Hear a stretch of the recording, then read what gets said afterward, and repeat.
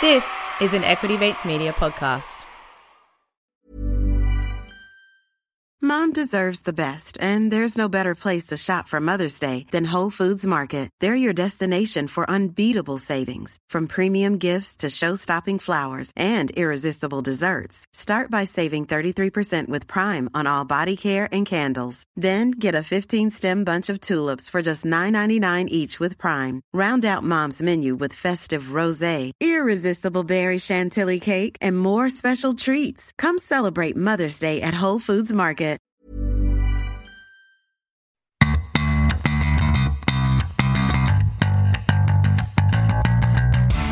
You're listening to Get Started Investing, a production of Equity Mates Media.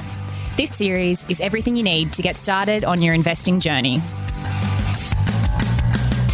You don't need a lot of brains in this business. Investing in yourself is the best thing you can do. Anything that improves your own Now time. You can get rich very young just by having an idea. I mean, I can buy anything I want, basically, but I can't buy time.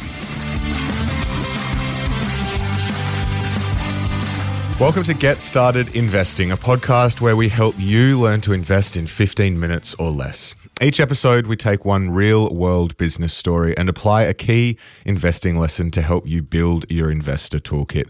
If you are joining us for the first time, welcome. We strongly recommend that you scroll up and start at episode 1. And before we get started, just a reminder that Ren and I are not financial professionals. We are here learning like you, and nothing on this podcast should be taken as advice. With that said, let's crack on. My name is Bryce, and as always, I'm joined by my equity buddy, Ren. How are you going? I'm very good, Bryce. Excited for this new format. We hit the ground running last week. We continue this week asking what is in a name, or my alternative title for this episode that didn't get through you, a hedge fund by any other name would still invest the same. Yeah, no. A bit of Shakespeare inspiration for you. Yes, no. If you have just joined us for the first time, today we're taking one news story and then we're going to actually take a step back and look at one key lesson to help you develop your investor toolkit. So, Ren, what is in a name?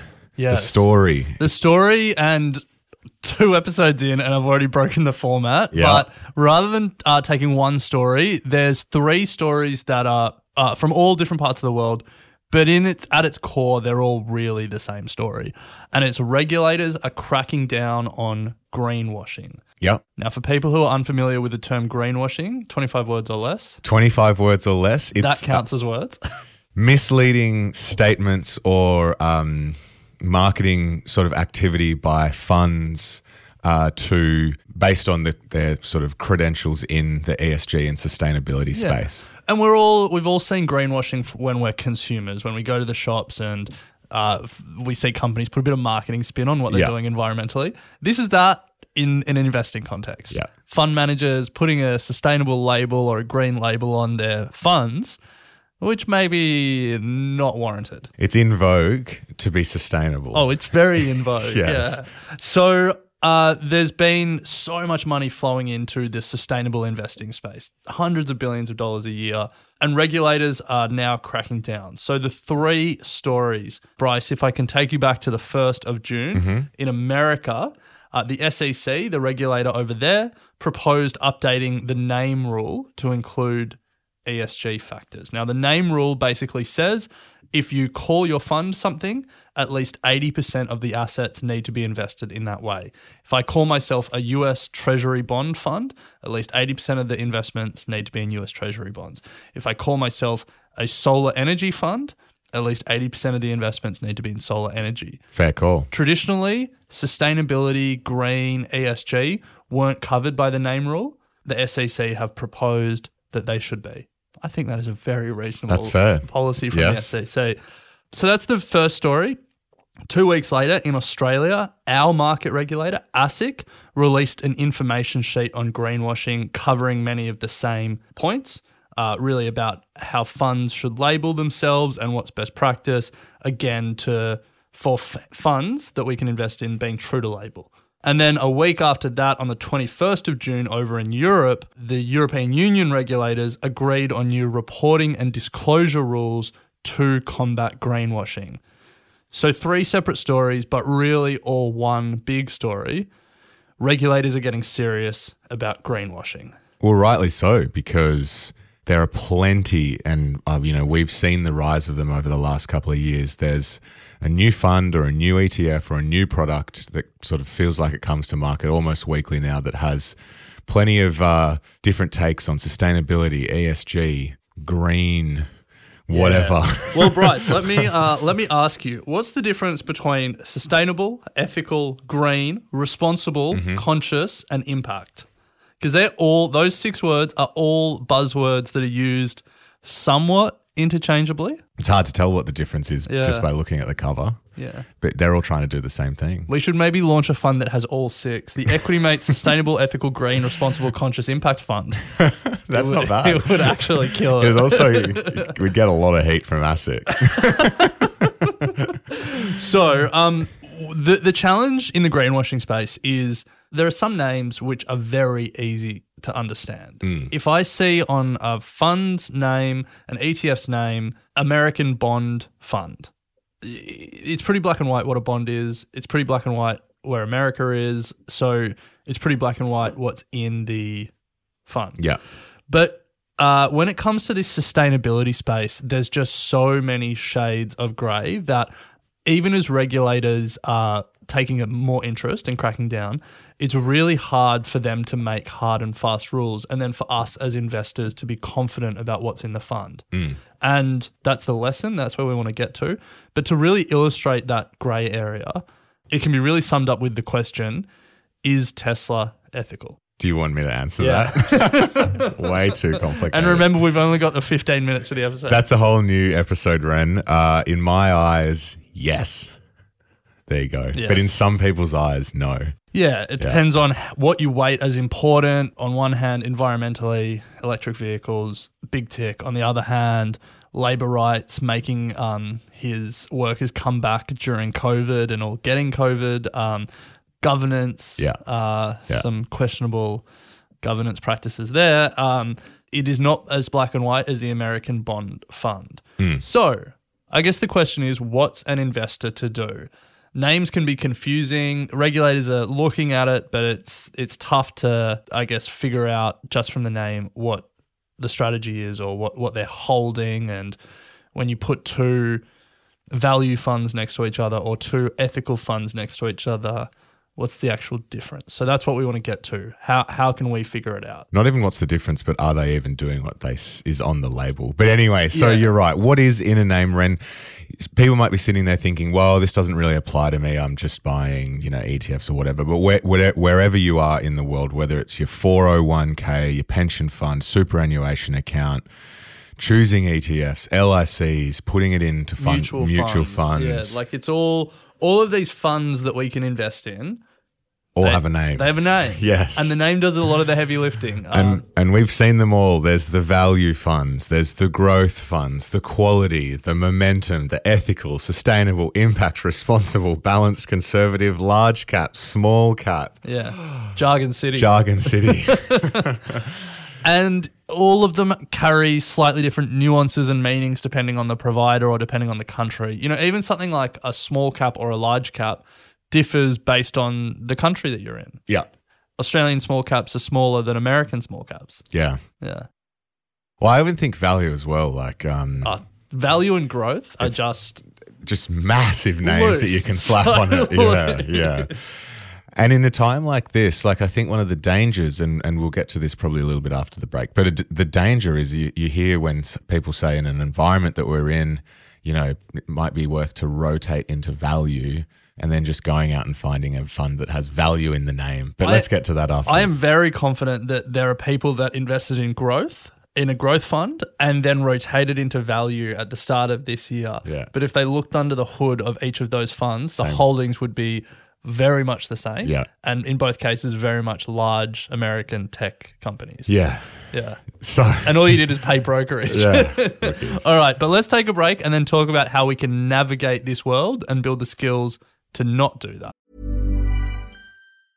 Mom deserves the best, and there's no better place to shop for Mother's Day than Whole Foods Market. They're your destination for unbeatable savings, from premium gifts to show-stopping flowers and irresistible desserts. Start by saving 33% with Prime on all body care and candles. Then get a 15-stem bunch of tulips for just $9.99 each with Prime. Round out Mom's menu with festive rosé, irresistible berry chantilly cake, and more special treats. Come celebrate Mother's Day at Whole Foods Market. So, Ren, we know that it's important to understand what's in a name, but what can we actually do about this? So, first of all, many investors will passively trust their financial advisor on this. And that's a completely fair way to do it if you don't want to look under the hood yourself. We would say even if you do passively trust your financial advisor, it's worth having this knowledge to be able to ask the right questions, to be able to put them on the spot and test them. And what if you don't have a financial advisor? Well, like us, you and I, and so many people around the world, financial advice is unaffordable or inaccessible, so we have to do it ourselves. And there's others who just want to do it themselves. So this is where we get to perhaps one of the most boring documents, but important documents in finance, a fund's information sheet. I thought you were going to say the balance sheet. You might see it called a prospectus. You might see it called a PDS. You might see it called a fact sheet, flyer. Yeah. Generally, there's a short marketing version, couple of pages, glossy images, and then there's a longer, dense, no images, black and white, full text version. Yeah, they are getting better. The ETF providers are particularly good at distilling it pretty easily. The fundies still have challenges there. Yeah. And these fact sheets are critical. Like you'll often hear people say, read the PDS or read the prospectus, and it's just like a disclaimer bit at the end. But there's actually a heap of good information in there. They're sometimes long. The good news is a lot of it is fluff. Yes. Like I was flicking through some in preparation for this episode. There's like full pages explaining what a unit is. And it's like that, for me, it's important it's there, but I don't need to read that page in detail. I can skip to the next page. So don't be daunted by their length.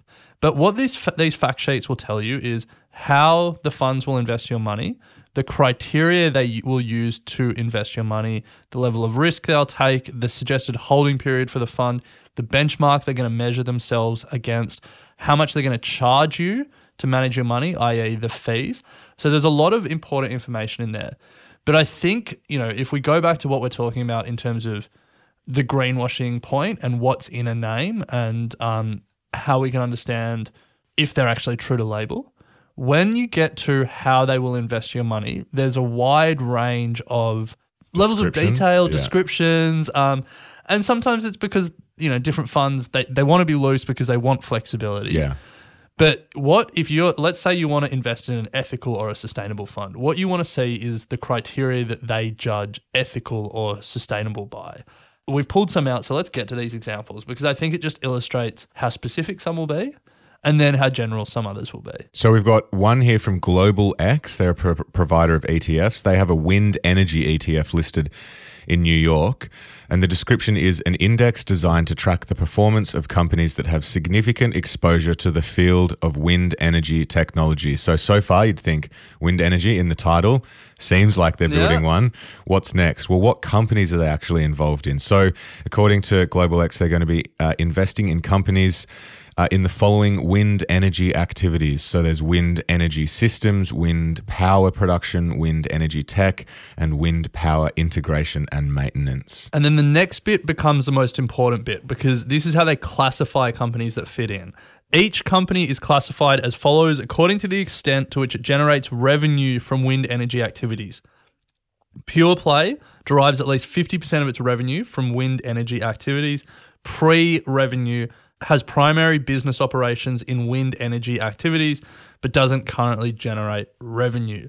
So basically, it's either a company, a startup that's in the wind energy space, or it can be a big company that has to get at least 50% of its revenue from wind energy. So like a diversified power generator that has a couple of wind turbines, but also has a whole bunch of other energy assets, probably not making it into this fund because it doesn't hit that 50% of revenue threshold. Yeah. So that's a really clear metric to know, okay, I know that there's a whole bunch of companies that won't be in that might have some wind turbines because they're not that 50%. So tick. Well, it's not tick or cross. It's just like knowing what you're investing in. Yeah, it's not as it seems true to label. Yeah. So that's an example, and obviously it's quite a specific ETF, wind energy. But that's an example of like a really clear, okay, I've read 4 lines and I know I've got a pretty good idea of what they're investing in. Then there's another one listed in the US, 1919 Socially Responsive Balanced Fund. Bit of a generic name, but I think this was an example where it's a little bit more generic. They've got socially responsive factors considered include fair and reasonable employment practices, contributions to the general well-being of the citizens of its host communities and countries, and respect for human rights, efforts and strategies to minimize the negative impact of business activities and preserve the Earth's ecological heritage, avoidance of investments in companies that manufacture nuclear weapons or weapons of mass destruction, and derive more than 5% of their revenue from the production of non-nuclear weaponry, or derive more than 5% of revenue from production of sales of tobacco. Very broad. Or have significant direct exposure to fossil fuel real assets. So what you can take from that is there's a lot of general statements, human rights, well-being, weaponry. The one thing that they're explicitly excluding, or the two things, are tobacco companies and weapons companies. But then even like fossil fuels, significant direct exposure to fossil fuel real assets. It's not perhaps as clear as some of the other funds where it's like no revenue from fossil fuels is acceptable. That revenue threshold you often see. But again, it's like, all right, well, then the question becomes, I probably need to do a bit more digging into this manager, listen to what the manager says. Do I like how they talk about, sustainability and ethical investing? Yeah. So I think they're just two examples of when you dig under the hood in that dense and somewhat boring document, there's some really good insight into what's actually behind the name. Yeah. How they're actually going to invest my money. So that's the lesson for today to help you build your investor toolkit. Take the time to look at the fact sheet, the one that sort of Ren just alluded to, where they tell you how they invest your money and the criteria that they will use to build their portfolio. It's incredibly important, particularly now as we see more and more names coming to the market that from the purposes of marketing can be misleading or a little sort of overzealous. It's sometimes just deliberately vague. Yeah. We're not saying they're misleading. Yes. As always in investing, do your own research. But Ren, we have hit the 15 minutes. I hope you have enjoyed this episode. Please rate and review it if you can. Share it with a friend. Really helps us to continue growing, get started investing, and help other investors learn along with us. So Ren, it's been a pleasure, and we'll pick it up next week. Sounds good. Get Started Investing is a product of Equity Mates Media. All information in this podcast is for education and entertainment purposes only. It is not intended as a substitute for professional finance, legal, or tax advice. The hosts of Get Started Investing are not financial professionals and are not aware of your personal financial circumstances. Before making any financial decisions, you should read the product disclosure statement and, if necessary, consult a licensed financial professional. Do not take financial advice from a podcast. For more information, head to the disclaimer page on the Equity Mates website, where you can find the ASIC resources and find a registered financial professional near you. In the spirit of reconciliation, Equity Mates Media and the hosts of Get Started Investing acknowledge the traditional custodians of country throughout Australia and their connections to land, sea, and community. We pay our respects to their elders, past and present, and extend that respect to all Aboriginal and Torres Strait Islander people today. Mom deserves the best, and there's no better place to shop for Mother's Day than Whole Foods Market. They're your destination for unbeatable savings, from premium gifts to show-stopping flowers and irresistible desserts. Start by saving 33% with Prime on all body care and candles. Then get a 15-stem bunch of tulips for just $9.99 each with Prime. Round out Mom's menu with festive rosé, irresistible berry chantilly cake, and more special treats. Come celebrate Mother's Day at Whole Foods Market. Planning for your next trip? Elevate your travel style with Quince. Quince has all the jet-setting essentials you'll want for your next getaway, like European linen, premium luggage options, buttery soft Italian leather bags, and so much more. And it's all priced at 50 to 80% less than similar brands. Plus, Quince only works with factories that use safe and ethical manufacturing practices. Pack your bags with high-quality essentials you'll be wearing for vacations to come with Quince. Go to quince.com/trip for free shipping and 365-day returns.